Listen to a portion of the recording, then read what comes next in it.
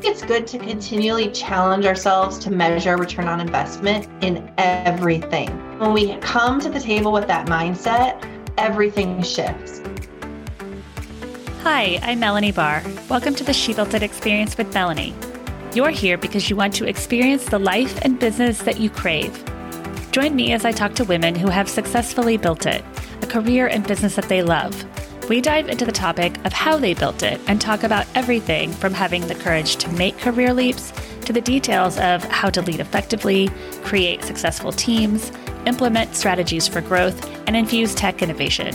Magic happens when we focus on the part of ourselves and our business that brings us joy. So let's dive in. Ciara Stockeland is an author, speaker, and two-time Ironman. She has owned and operated businesses since her early teens. Most recently, Ciara has launched The Inventory Genius, a coaching program for business owners. Thank you for joining us, Ciara. You owned and operated a business since your early teens. Tell us about what you do and what inspired you to do it. So I have owned a few businesses. I've had a lot of adventures since my early teens, but right now I am coaching and consulting with inventory-based businesses. And that came about because of my experience in retail and wholesale. I started my retail business in 2006, built that, franchised it, had multiple locations, a warehouse, a wholesale division. So I've touched a lot of inventory. And as I started to get to know other inventory-based business owners around the country and then around the world, I kept hearing the same questions and helping them solve the same problems. And so that is what I do full-time now, and I love it. And I love that you really listened and you took a need and turned that into a business. I was just talking to a prospective client right before our conversation, and he said, I had this vision for my business and it's not working. And I said, we really need to listen to our customers, because sometimes we as entrepreneurs have this grand idea of what we're going to do, and the customer or the consumer tells us otherwise. I really had no interest in coaching. I never thought of myself that I would be a coach or a consultant. But as I was having more and more conversations, I thought there's a need for this. So why not dive into it? Especially after you've already built a successful business and can teach others how to do it too. Yeah, let's learn from my mistakes so you can hopefully skip to the front of the line. Let's do that. You wrote a book, Inventory Genius. Tell us about it and what led you to write it. Yeah, so the Inventory Genius method is a method that I've developed over the last several years. Again, working with those inventory-based clients, helping them really understand the numbers of their business. So what a financial set means, how the inventory plays a role. And a lot of times we think of inventory-based business as a retail store, but salons have inventory, bakeries have inventory, design studios have inventory. So a lot of businesses sell things, and they don't understand how the selling of those things plays into profitability. I created this amazing method that works whether you're just starting out or you've been in business forever. And I was using that over and over with my clients and then seeing a lot of amazing success stories. And I thought it would be so great to bring those stories together along with the failures I've had and the wins that I've had in my own story, bring them together to make the method more approachable. Because I think anytime we talk numbers, our eyes glaze over, it gets intimidating. And so I thought if I can bring the method that I'm using to life with stories for my clients all in one book, people will follow it and do it. So that was my reason. So many businesses have inventory in one way or another. And you're right, our numbers, the more we understand them, the more successful our businesses can become. Yes. And a lot of times we don't think of, if you're a retail store, a boutique, you have inventory.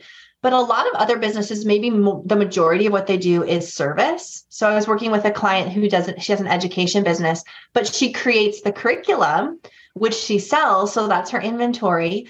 And she didn't really know how that played into her overall profitability. And you can lose money very quickly when you don't know how to manage inventory. So while her overall business was extremely profitable, the inventory side of it, because she didn't understand how to manage it well, was taking up some of that profit. So we just had to go in and shift some things around and let her look at it from a different perspective. And it's interesting how just that small shift in mindset can make such a big difference. Very quickly. Yeah. Because you start to focus on the right things. What is the most impactful thing that your book can teach entrepreneurs? I would actually say how a financial set works, which don't stop listening because I said that. Don't No, ditch we the won't. podcast. We Okay. won't. We're all business focused, so I'm sure we're going to learn something. Financials are really overwhelming to big and small businesses and entrepreneurs. A lot of times what happens is we are great creative minds. We are great at selling. We're great at visionarying out something, putting it into play, customer service, all those pieces. And then we find ourselves in a spot where now I need to understand my financials because the banker wants to know, or I need a small business loan, or I want to rent a new space, right? And so we get to a point where we start, maybe we hire an accountant, we have a bookkeeper in-house. They give us the monthly financial set and we're like, that's great. And then we just shove it in the corner. And we're at the spot in our business where we don't feel like we can ask anyone because I've been in business for 5 years now. I should know what this means. And so then we don't, and we just continue this cycle. And so the book and the Inventory Genius method revolves around the profit and loss statement. So it helps the reader understand what a P&L really does for your business, how to understand a P&L, and that the best number to look at is that bottom number, not the top number, because we love to pursue the sales goal, the sales number, the vanity metric, and say, I'm a 7-figure business.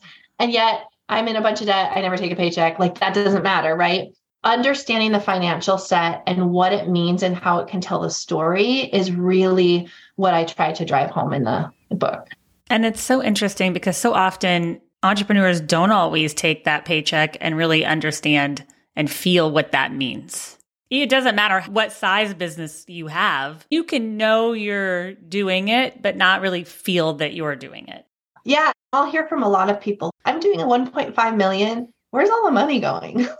I don't get to take home 1.5 million. I rarely pay myself, or I had to take out another loan. And that's just understanding what the numbers are saying and then how to work through that. So wherever you're at in your business, as you're listening, no shame, no guilt in where you're at. Let's just start today and figure out what we need to focus on. You strive to motivate business owners to build profitability and peace of mind into their business. What is one of the most important things that you think business owners should think about when scaling their business? They really need to think about the cost associated with sales. So in the book, I talk about how I kept relentlessly pursuing the top line number. And I was like that book, If You Give a Mouse a Cookie. Okay, I have a warehouse. Now I need to hire more people. Now I need a forklift. Now I need someone to drive that. Now I need someone to manage the person who drives the forklift. So I kept growing the business because that was the fancy thing to do. And I don't think I was necessarily trying to impress people. I just felt like that's what you do. You grow to $1 million and above, and you have a team underneath you, and you need the corner office. But I wasn't looking at what those sales cost me. And I never looked at the bottom line. I just didn't focus on profitability.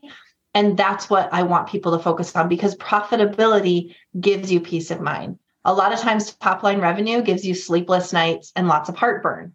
So we want the peace of mind.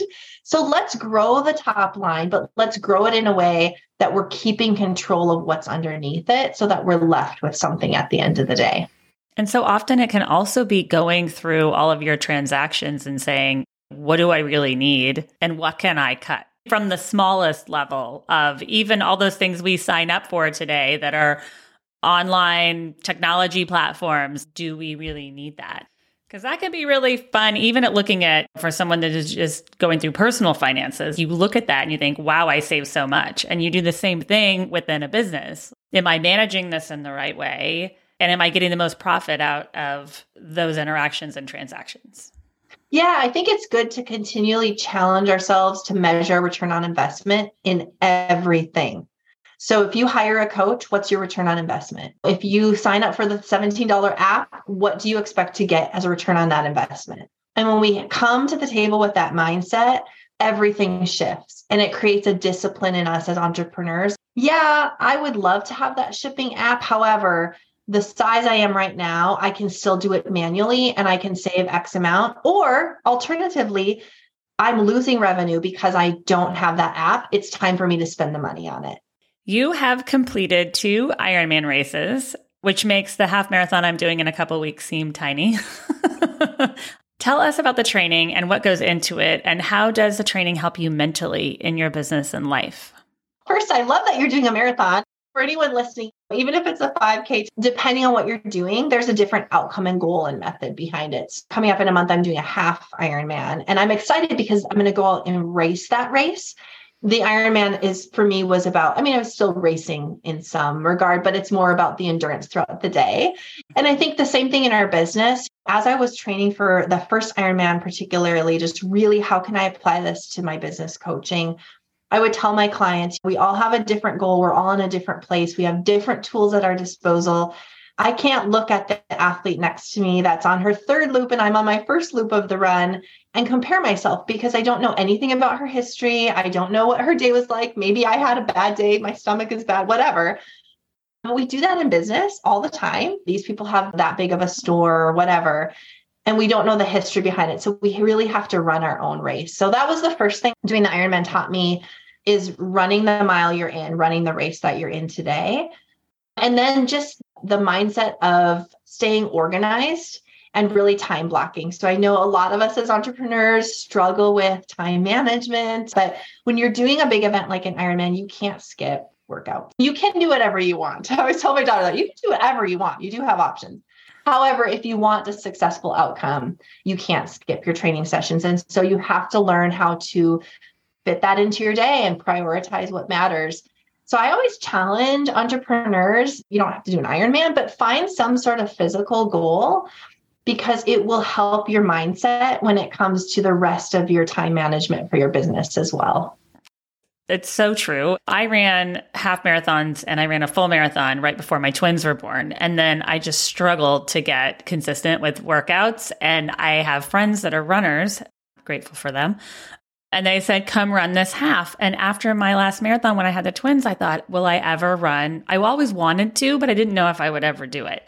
And going through this training, it's amazing how just good you feel. And you're right. With any form of physical activity, how good you feel when you're consistent about something and you reach for goals, because you start reaching for those goals in every other aspect of your life. And I'm sure with the Ironman, you have to push yourself to these places. And you have to do that in business as well. Yeah. And you can't take shortcuts. One of the things I like to talk about with the Ironman is when I signed up for my first one, I did two things right away. I hired a coach because I had no idea what I was doing. And I knew I could Google it. We can Google everything. I could Google a training plan, but I wanted someone who had been there and done that, who knew me and who could create a plan for me and hold me accountable. And I bought the right equipment. So I bought shoes that were really good shoes. I bought a bike. I'm like, if I'm going to spend hours and hours training on a bike, I want it to be comfortable and I want it to be fast, right? I think the same thing with business. Hire people and surround yourself with people who can help you jump to the front of the line, who can help you skip the mistakes, or at least be there for you when you make those mistakes and push you through. And set yourself up for success by doing things right. Don't cheat yourself. We put so much money into opening our business. $250,000 to open my store, but then I don't want to spend $100 a month on a bookkeeper. So really think about right equipment, right people, and surrounding yourself with that good team. So important. That's so true. And one other thing I learned through the training is before kids, I went for hour to hour and a half workouts. Now I have a treadmill in my house, so it makes it a little easier, but I'll go run a mile and then I'll come back. And now we're on Zoom so much and I can break it up. Like if I have a project I have to work on or something, it took a long time to get out of the mindset of I can do it in chunks, right? I can work out for 30 minutes and go do something else and then go back for 30 minutes because I had it in my mind that I only could do it for an hour. So it's interesting to think about what limiting beliefs we have and how we can set those free. So now if I want to run 8 miles in a day, I might run 4 and then go do something else, then go back and run 4 again. But in the past, I would tell myself, I don't have the time to do this. So it's interesting. Yeah, you know what? That's so true. I never thought of that, but we do limit ourselves. And then we use that as an excuse to not do what we need to do. So I think about this like with debt. So people come to me with lots of debt and they're really at their lowest point.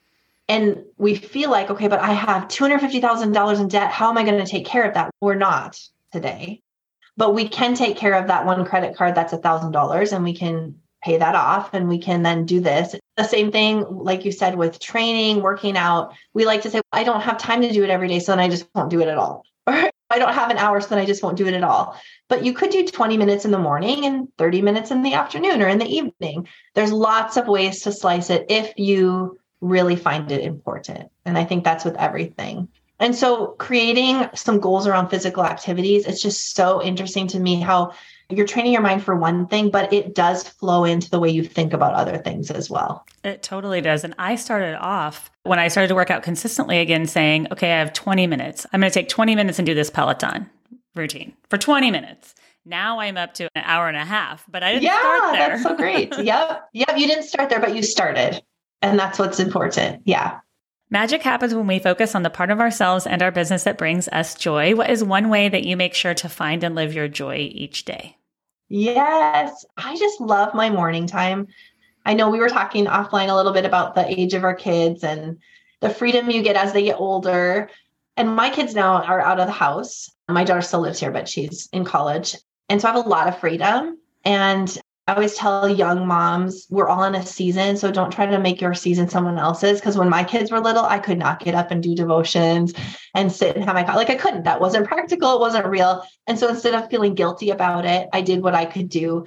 But now I have that time and I love that. And it brings me so much joy to get up in the morning. I sit and everyone knows mom is in her chair with my coffee, do my reading, do my social media, and just set my mindset for the day. I just love that. And if I can start my day out like that, my day is just so good. So I'm not a get up in the morning and exercise person. I would always rather do that afternoon, evening. I am with you there. Start slow in the morning. And then by the end, I'm wide awake. Yeah, absolutely. Yeah. So much fun to talk to you. Can you please tell our listeners how and where they can find you and where we can find your book?